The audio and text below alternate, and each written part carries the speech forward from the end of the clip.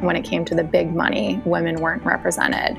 So it was like these two things were going on for me that made me realize that I wasn't going to be fulfilled where I was, that my mission had to be much bigger, and it had to be empowering women not only through using my voice, but through using my knowledge and skill set to help get wealth into the hands of women, because it's statistically proven that when women have wealth, they enhance the communities around them.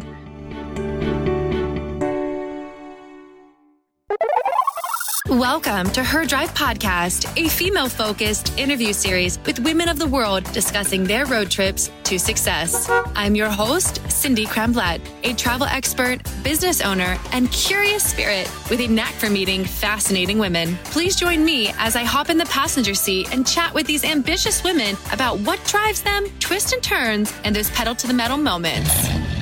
Let's drive.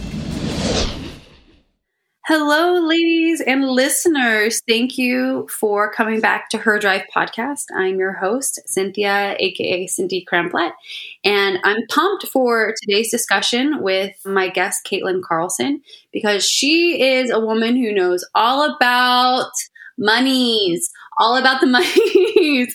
And I think it's super important to not only be physically, emotionally fit, but also financially fit. And I'm also a small business owner. So this discussion about where she has explored into the financial world and really found her niche is super interesting to me in helping small business owners. So welcome, Caitlin Carlson, to the show. Please tell me your business and a little bit more about yourself. Thank you, Cindy. It's a pleasure to be here.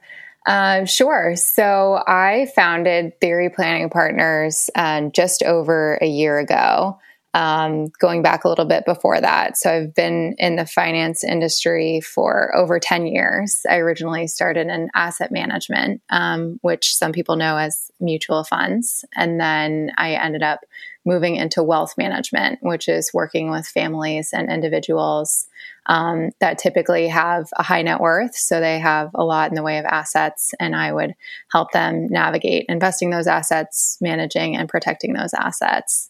And so when I was doing that, I was with one of the largest wealth management firms in the world, and I did over 300 financial plans.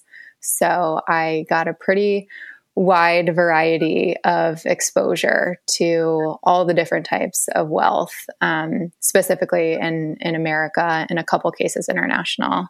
But one thing that happened while I was doing this that I noticed was I never did a financial plan for a self-made woman. And that was pretty devastating as a young woman in the profession to recognize so early. So I went through my own personal development journey through my 20s. I went through a series of failed partnerships, all with men. And I just felt like life was finally pushing me in the direction of stepping into my own power. And I have always been super passionate about supporting female business owners. So I decided to launch Theory to teach female business owners how to build personal wealth alongside the growth of their business. So that's where I am today. Right on. Well, I think you touched on so many important things. One being your own journey and how it kind of nudged you towards becoming a more powerful female and as an individual. And that then almost always leads to wanting to lift up others around you. And what better way to do it than use the skills that you have? Yes, it's so true. And there were a couple of things that happened to me while I was working in the finance industry, or that I experienced, I should say, which is not only was I not doing financial plans for women, I also went through a tremendous amount of sexual harassment while I was in the financial industry. So, I had to file more than a few sexual harassment claims to protect myself and my colleagues. And, I was simultaneously seeing that when it came to the big money, women weren't represented. So it was like these two things were going on for me that made me realize that I wasn't going to be fulfilled where I was, that my mission had to be much bigger. And it had to be empowering women, not only through using my voice, but through using my knowledge and skill set to help get wealth into the hands of women. Because, it's statistically proven that when women have wealth, they enhance the communities around them. And so just like you said, Cindy, going through that type of experience, it really sharpened my passion to lift other women up. That's fantastic. Well, can you dive a little bit more into, I guess, the genesis of you wanting to go into the financial world? What did that look like? How old were you? And what was your mindset around it? Yes, absolutely. So I knew from a pretty early age that I wanted to go into finance. When I was 8 years old, my grandfather bought me one share of Disney. And I was so disappointed that I didn't get a tangible gift. But he explained to me that, that one share was going to grow into many shares over the course of my lifetime. And he started explaining to me how the stock market worked. And, I was asking him, I was like, well, if I'm not working for this money, then how am I getting paid more money?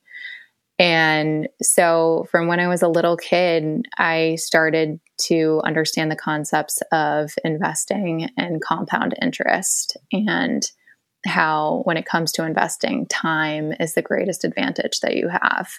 So he planted that seed in my head pretty early. He was a venture capitalist. But my dad was also in the finance industry. And so, finance is just this huge industry with so many different channels and avenues underneath it. But from when I was little, I pictured myself there.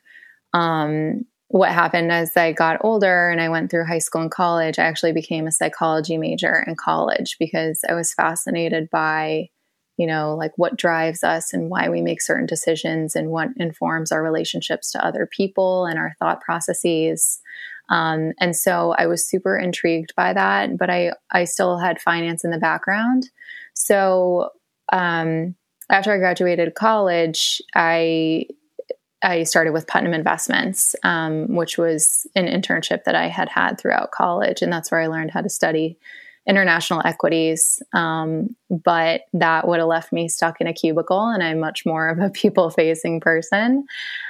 So when I was at Putnam, I started to learn what financial advisors did. And I learned that they worked with families and individuals to help them shape their relationship around money, both psychologically and also from more of a tactical, strategic implementation standpoint. And I felt like, what better marriage between my interests than something like that, where I'm using both psychology and finance and investing to help improve lives.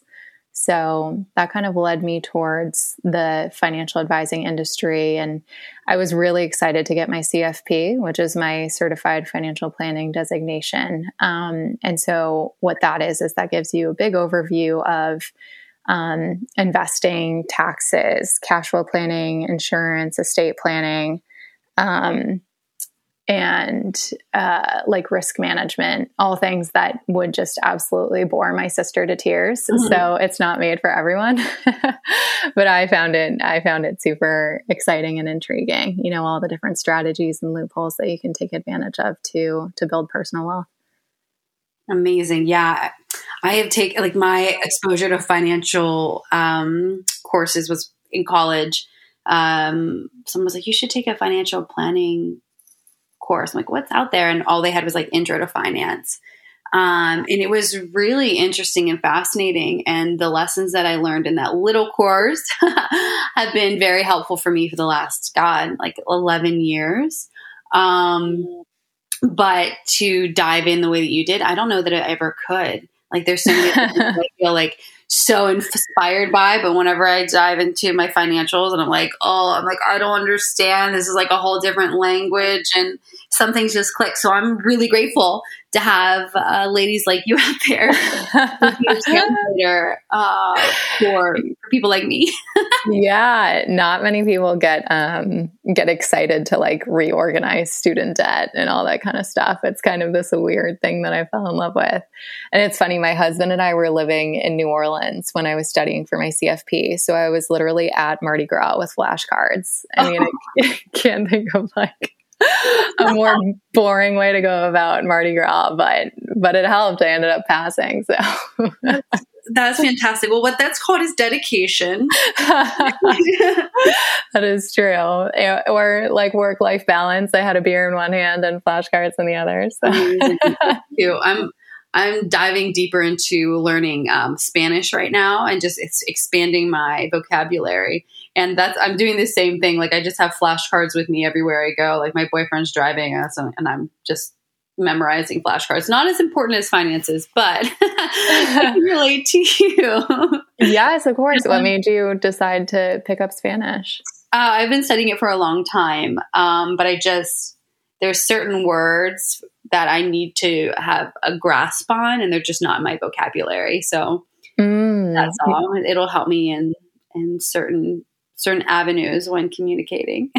Yeah, it's so funny. When I was in high school, I spent a summer in Spain and I lived with a family and I got so good at it. That's awesome. Now I'm like embarrassed because I go to look for that word and it's truly like you use it or you lose it. Mm-hmm. Oh, totally. Good for you. Thank you.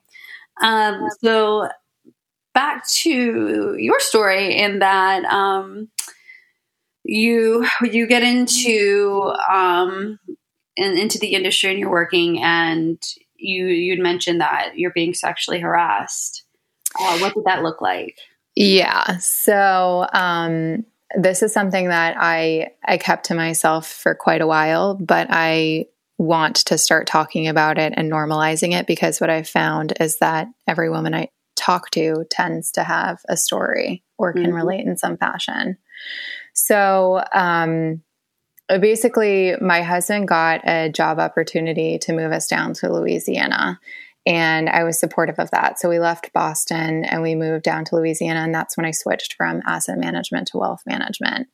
And I left Putnam and I moved over to UBS. And literally my first week at UBS, I was sexually harassed by a 68-year-old financial advisor there. And he said that he wanted to mentor me. And at the time I was coming in as a financial planner. So what my job was to develop relationships with financial advisors and do financial plans for their clients.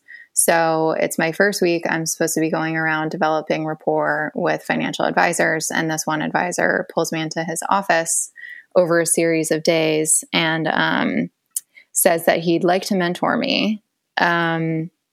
But that in order to mentor me, we need to build trust. And in order to do that, I need to feel comfortable going into another room and taking my clothes off in front of him. Yes. There were many, many worse things that he said. He described my body in vile ways and said that this was just a psychological test. And that I passed. He asked me if my bra clipped in the front or the back. He described my body parts and what they probably looked like. It was a just humiliating, demoralizing, and horrifying situation that I found myself in. And he did it on purpose. I was new to the office, and so he felt like he could use that as leverage, and he even said so. He said, if you report this, no one knows you, no one will believe you. Ew. What a... Yeah. There's so many profanities that want to come out of my mouth. Ew. So your series of time, this was going on, or was it in like one incident? So I could tell, and it's funny because I had my psychology background, and yet that still doesn't equip you for real life. But I could tell that he had done it before because he was so slow moving and intentional in the way it was almost like a grooming situation where it started off more innocent. And I am thankful that it escalated so quickly that it was just over the course of a week. But it progressed in inappropriateness, and he kept leveraging the fact that I needed to develop rapport with advisors to have me come down to his office. And then he would close the door, and then he would start asking me questions that were uncomfortable and leading it towards this type of conversation. And, you know, when you're in the moment, it's just, you're just kind of like, is this really happening? You know, like, am I crazy? And he was gaslighting me in the process by saying that, like, this was just a game and a test, and this was going to make me a good investor because I could handle pressure. Come to find out, so, you know, by the 5th day of him doing this, I went home to my now husband, but boyfriend at the time, and who actually was a wholesaler at the time. So he actually knew this advisor. And I said, does this guy like give you weird vibes? And he was like, oh yeah, he seems a little off. And then we went to the gym, and I just kind of felt like, should I just shake this off? I don't know. And then we got to the gym, and I just started hysterically crying. And I just told Jake like what he had said, and he was like, you have to report this. And I was like, no, I don't want to make a big deal out of it. I truthfully, I was just scared. Like, I didn't know what was going to happen. I didn't know if they didn't fire him, if there would be retaliation against me. I didn't know what it would mean for my career, because he was right. Like, no one knew me. But I'm extremely grateful that I ended up going to my manager, and we met at a Starbucks, and I told him everything that happened, and he reported it.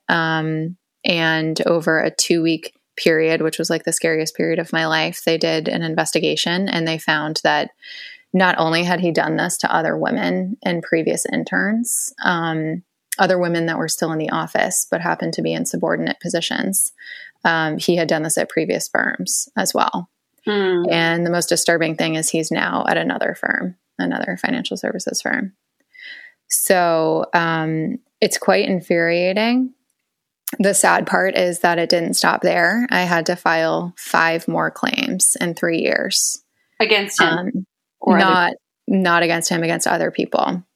And I am not like an easily offended person. So you can only imagine the amount of things that were said to me before I even got to that point. And yet, you know, I felt like the first one was for me, but I continued to get comments like, how much do you weigh? How much do your bridesmaids weigh? Or, you know, in one case, an advisor urged a client to come in because I was so nice to look at, which is just like completely objectifying me versus, you know, acknowledging me for my skill set. Or like when I got engaged, you know, people coming up to me and saying like, I'm so sorry to hear that. And just like, in one case, someone coming up to me and saying, I'm really sad that you decided to wear a pantsuit today. I loved staring at your legs yesterday. Oh my God. Yeah. Or I could tell you were attractive by the way you sounded on the phone. You know, just like these comments that were in passing and like considered, I don't even know, considered as jest. You know, and in some cases they were even managers. It was just like, I felt like the first one I did for myself, and the next 5 I did for every woman before me and every woman after me. Because with that first one, I wouldn't have had a leg to stand on if there wasn't a paper trail before me. And so I felt like when these things were happening, you know, some of them I was just kind of like, okay, maybe that's, you know, not intentional. But the thing is, like, it makes women uncomfortable. Like, women are there to work. They're not there to be objectified. And so, you know, it wouldn't be like a right away thing. Like, they'd say these things, but then it would happen over and over and over. Like, those were just things I could think of off the top of my head. And then I'd like get to this boiling point and I'd just be like, you know what, this is ridiculous. Like, I apparently have to go back to HR to report this stuff so that if something else happens to another woman, like she has a leg to stand on. So, yeah, it was a pretty, it was a pretty exhausting few years. That really made me question my passion for the industry. It was such a distraction from what I was actually there to do. And it etched away at my confidence. You know, I was just like, why am I here? Why was I hired? Like, is it because I'm a great planner? Is it because I'm good at investing? Or is it because apparently like I look good in a dress, you know? I'm just speaking totally candidly here.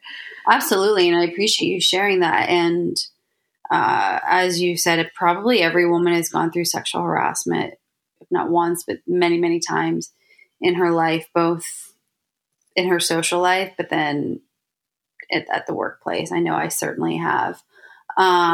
So what would be your response in those situations? Would you just kind of like shrug it off, ignore them, play along, tell them directly, like buzz off? Like, yeah. So that's the thing where I always try to say, like, there's no shame in how you handled the situation, because I think socially, especially women, we are trained to just normalize things and to laugh it off or to try to make it as normal as possible. In a lot of those cases, I did just try to normalize it until it got to the point where the same person had been saying pretty offensive things repeatedly. And that's when I took it to HR. I will say in a lot of cases, I tried to normalize it. In a few cases, I actually did say something in the moment. okay. So it was a little bit of a mix. And it's sad to say, like, there were just so many instances that I can pick from that, yeah, it was a mixed bag of addressing it in the moment or just trying to make light of it. But really, it was just so off-putting that, like, I would go home and I wouldn't be able to stop thinking about it. Like, why are you staring at my legs all day at a conference? You know, I'm sitting there trying to learn, and it's just, I don't know, it was creepy. Absolutely is creepy. It's disgusting and it's creepy. And I just think, like, how could someone sit there and do that and be okay with consciously choosing to make someone uncomfortable? Like, you can't tell me that a person can't control themselves and they're not aware of what they're doing. Like, yes. And I even had someone say that to me in an instance. He said, I don't think I can control myself around you. Like, as if that's my problem. Ew. Yeah. This goes back to the women, you need to cover your bodies because that way the men aren't out of control. They can control themselves if you're covered. Like, please, no. That was literally that exact phrase was said to me in one of the instances. Ick. Yeah. Well, for women who are listening to this, and men too, because I know men are sexually harassed. My boyfriend is harassed by me all the time, in like a playful way. But for those who are going through this or something like it, what's your advice for them? My advice is, one thing that my manager said that I really appreciated was, but I really didn't take advantage of, was he said, if they make you uncomfortable, make them uncomfortable back. And so if you feel like, I feel like it's so personality dependent. So the best advice that I can give to every woman is to listen to your intuition. And if it feels uncomfortable to you, that's because it is. That's because it's made you feel uncomfortable. And it can be a voice that you try to suppress, but it's there. And the more comfortable that you can get listening to your intuition and listening to your gut, the better off you'll be. I mean, I will say the silver lining to this whole experience is that I got extremely in tune with myself. And I actually take the time now to think about how I feel. And it has positively impacted my life, once I got out of that situation since then, to be so in tune with myself. But I did a lot of suppressing and lying to myself in the process of getting there. So it's not always an easy process, but if you can start to create space for yourself, maybe if it's even just like a little bit of time for yourself in the morning or at night, that is one thing that I wish I did. I wish that I created space to get quiet and see what came up, because I do that now. But I think it could have potentially maybe saved me some pain and agony if I allowed myself to have that space in my 20s. Mm-hmm. That makes a lot of sense. Absolutely. So when you're giving your space now, like what are your rituals look like? Are they daily, weekly, monthly? I try to make them daily. I do have a 6-month-old, so they were more daily before he was here. But it is, and it's hard at first. It's really hard to do. But I think once you start creating a habit, for me now it's about like 5 or 10 minutes. If I can just give myself 5 or 10 minutes before I start my work day, or sometimes even at night, because I tend to be like an energized person. So I try to give myself 5 to 10 minutes somewhere in the day, almost like brushing my teeth.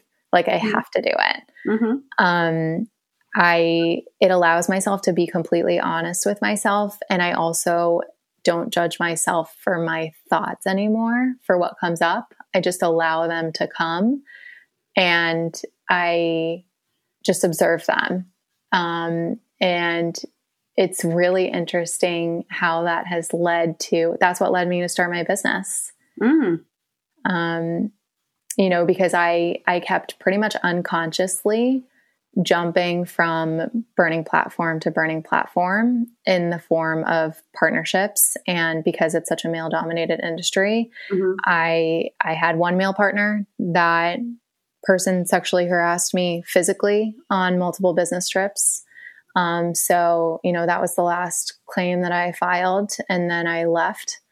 But then I got into another partnership with a male, and then I got into one more partnership with a male.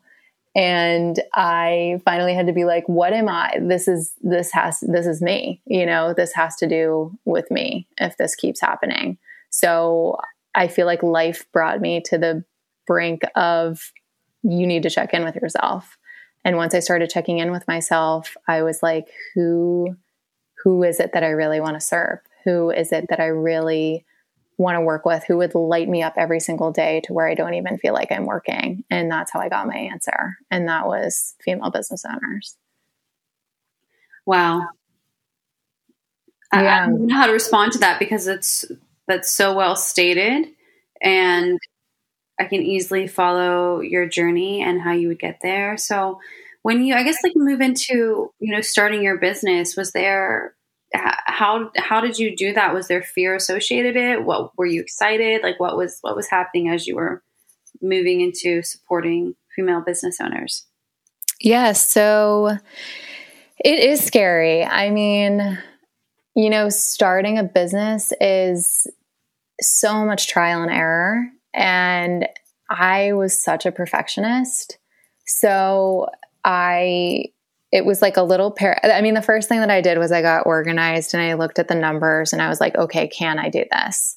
I had a small book of business. And so I put together an Excel spreadsheet and I listed out realistically what my expenses would be and what my income would be to start. And it was pretty much just enough to break even, maybe make a small profit. And I talked to my husband about it, and it was like, thank God you are not continuously leaning into partnerships. Like, you need to step into your own power. So, as bad as my work experiences were, I'm incredibly grateful for the partner that I chose in life, because he has just been so incredibly supportive. But yeah, we took a look at the numbers and we basically were like, okay, can we live off of Jake's salary? And so we decided to, get lean, and make it work so that I could launch this business. And the scary thing though, is like there's a lot of pressure on you to make it work. Right. So, and I needed help with that. So once I ran the numbers and I was like, okay, I can break even the first year. We can live off of Jake's salary. We have insurance through his job. Then I was like, oh shoot, it's everything is on me. Like it's on me to grow this company. It's on me to be the operations and everything behind that. But the most intimidating thing to me was the growth. So one of the first things that I did was I invested in a sales coach.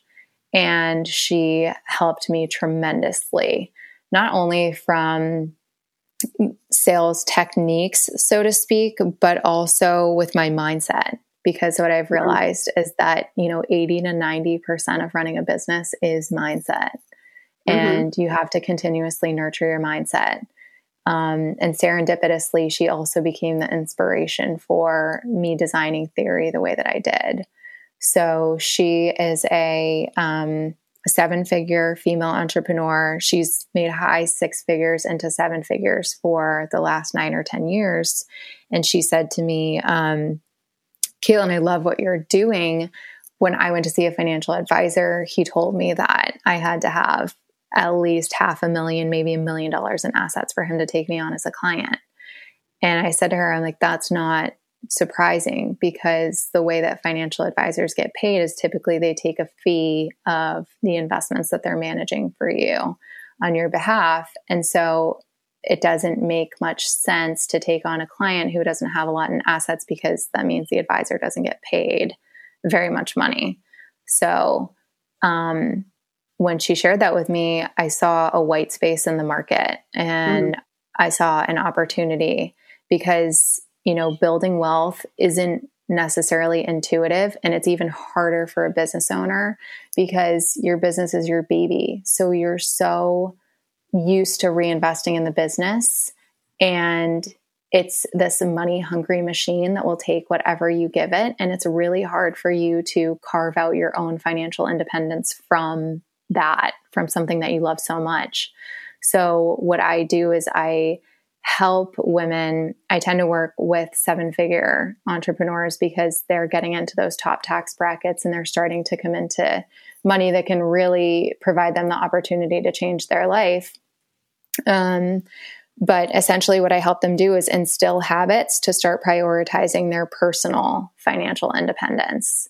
And the sooner you do that, this is for anybody, whether you're making like $1,000 or whether you're making $2 million, if you can set up the mechanisms to where you are nurturing your personal financial independence alongside your business, that's really going to work out well for you. And the younger you do it, the less of a burden it is, if that makes sense. Absolutely. Well, because you're talking about compound interest and things like that, right? So that's why it's better. Yes. Yeah. Yes. Because so what I saw at the bank is, people would come to us and they were 55 or 60 years old, and they're like, I'm tired from running this business. I need to sell it. And what happens when you go to sell a business is 80% of businesses that are put on the market do not sell. And there's a tremendous amount of pressure on that one event for people who are banking their retirement on selling their business. And this is especially important if you have a lifestyle brand, or if you have something that's not particularly sellable, it's really important for you to start putting money into a retirement savings vehicle, a savings account, making sure you have enough in emergency savings, which is typically like 3 to 6 months of living expenses. And then if you can go above and beyond that, starting to put money into an investment account. These are all things where if you're younger, you can start with maybe a few $1,000s a year, versus by the time I'm talking to that 60-year-old, I'm saying to him or her, all right, we have to think about putting away like $250,000 a year. To like $10,000 is much less of a burden than $250,000. So, instilling those habits from the day you start your business, which is what I did with Theory. Like, even though I was break even, I just set up the mechanisms, even if it's just $1, to be able to start contributing to those different buckets. That seems like super solid advice. And I hope that those who are listening are making note of it for sure. I definitely am. Well, thank you for all of the solid like financial advice. And I'm really pumped for how Theory Planning Partners helps ladies, set themselves up. And I think that's fantastic. And when you look through kind of the windshield of your life, what do you see coming up? Like, what's the billboard that you see? Oh, I love this. The billboard that I see is my mission, which is wealth in the hands of women. I think we live in this incredible time. And I think a large part of that is due to technology and the internet, where there's such a low barrier to entry for starting your own business. And we're seeing more and more women have the ability to start their own businesses, but also live the lives that they want to live. So, if they want to be a mom, if they want to travel around the world, they're able to fulfill those goals while running a very successful business. And what that's doing is that's creating opportunities for women to create wealth for themselves. And so, I say to my clients, all I'm doing is harnessing the power of what you're creating. That's really beautiful. That's well said, honey. Thank you. And I guess, what are you celebrating? What are you tooting your horn about? Tooting my horn about? What I'm creating is, there's nothing else like it. So, the way that I structured Theory is you don't have to have investments. You don't have to have investable assets in order to get access to the sophisticated planning advice that we're offering. And that is something that I have not seen. And it allows me to work with a cohort that is massively underserved. So I feel very aligned with my mission.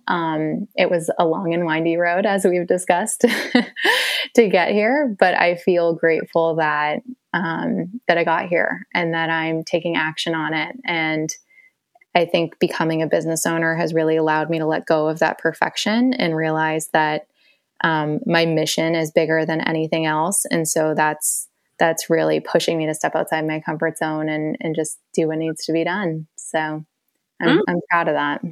Absolutely. Congratulations to you. Thank you.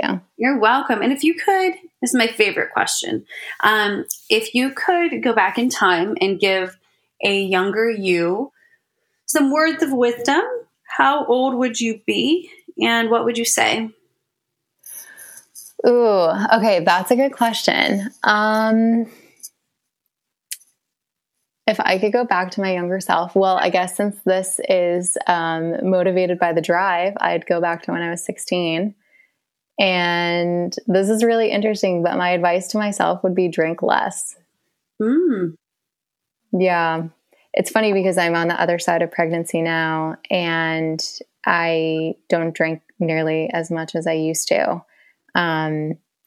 But and now that I don't, I'm like amazed at how much I drank before. But I do feel like we have a culture that tends to thrive off of binge drinking. And I feel like if I did a little less of that, I probably would be there are probably things that would have gone better in some cases. And I feel like now I have an enjoyable relationship with alcohol where if I want to have a drink, I have one. If I don't, I'm fine with that too. And I like being in that place. I actually got that from, I don't know if you read Giselle's book, but she talks about her relationship with alcohol. And she's just so much more intentional about her choices and what she puts in her body. And I've really been enjoying that type of relationship. So that was just the first thing that came to my mind. I don't know if... No, that's so interesting. I've never had that answer before, and that's certainly not the one that I was anticipating. But I think you hit the nail on the head. Like, I've gone through my own journey with alcohol. I used to be a lobbyist, and the whole after lunches, afternoon into evening, there's so much alcohol around, and it's totally socialized into all of us, drink. And when I stopped drinking so much was due to a fitness competition. I realized how much how much better I feel, clearer my thoughts are. Like, I feel like alcohol can like steal the spirit, if the positive spirits that are within us if you drink too much, and like are so often, and you don't realize how much you actually how you function on alcohol when you're consuming so much.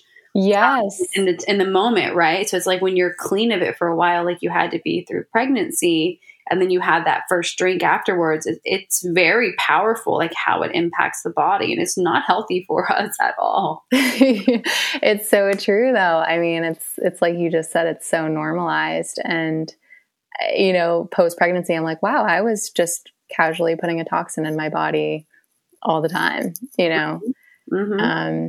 So it kind of goes along with the whole theme of creating more intention in my life. But yeah, that would be the advice that I would give myself if I was honestly speaking with myself at 16. Well, I think that's solid. I would give myself that advice too. Absolutely. That's beautiful. Well, Caitlin, thank you so much for being a guest on Her Drive. Is there anything else you'd like to share before we close it down? I would just say that this mission is so important to me, and I am super accessible. So if you go to my website, please feel free to book a call with me. And, even if theory is not the right fit for you, I will help you get the right financial advice.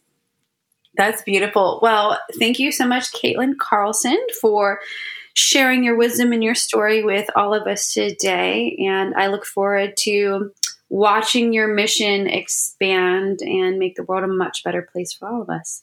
Thanks, Cindy. It was a pleasure to be here.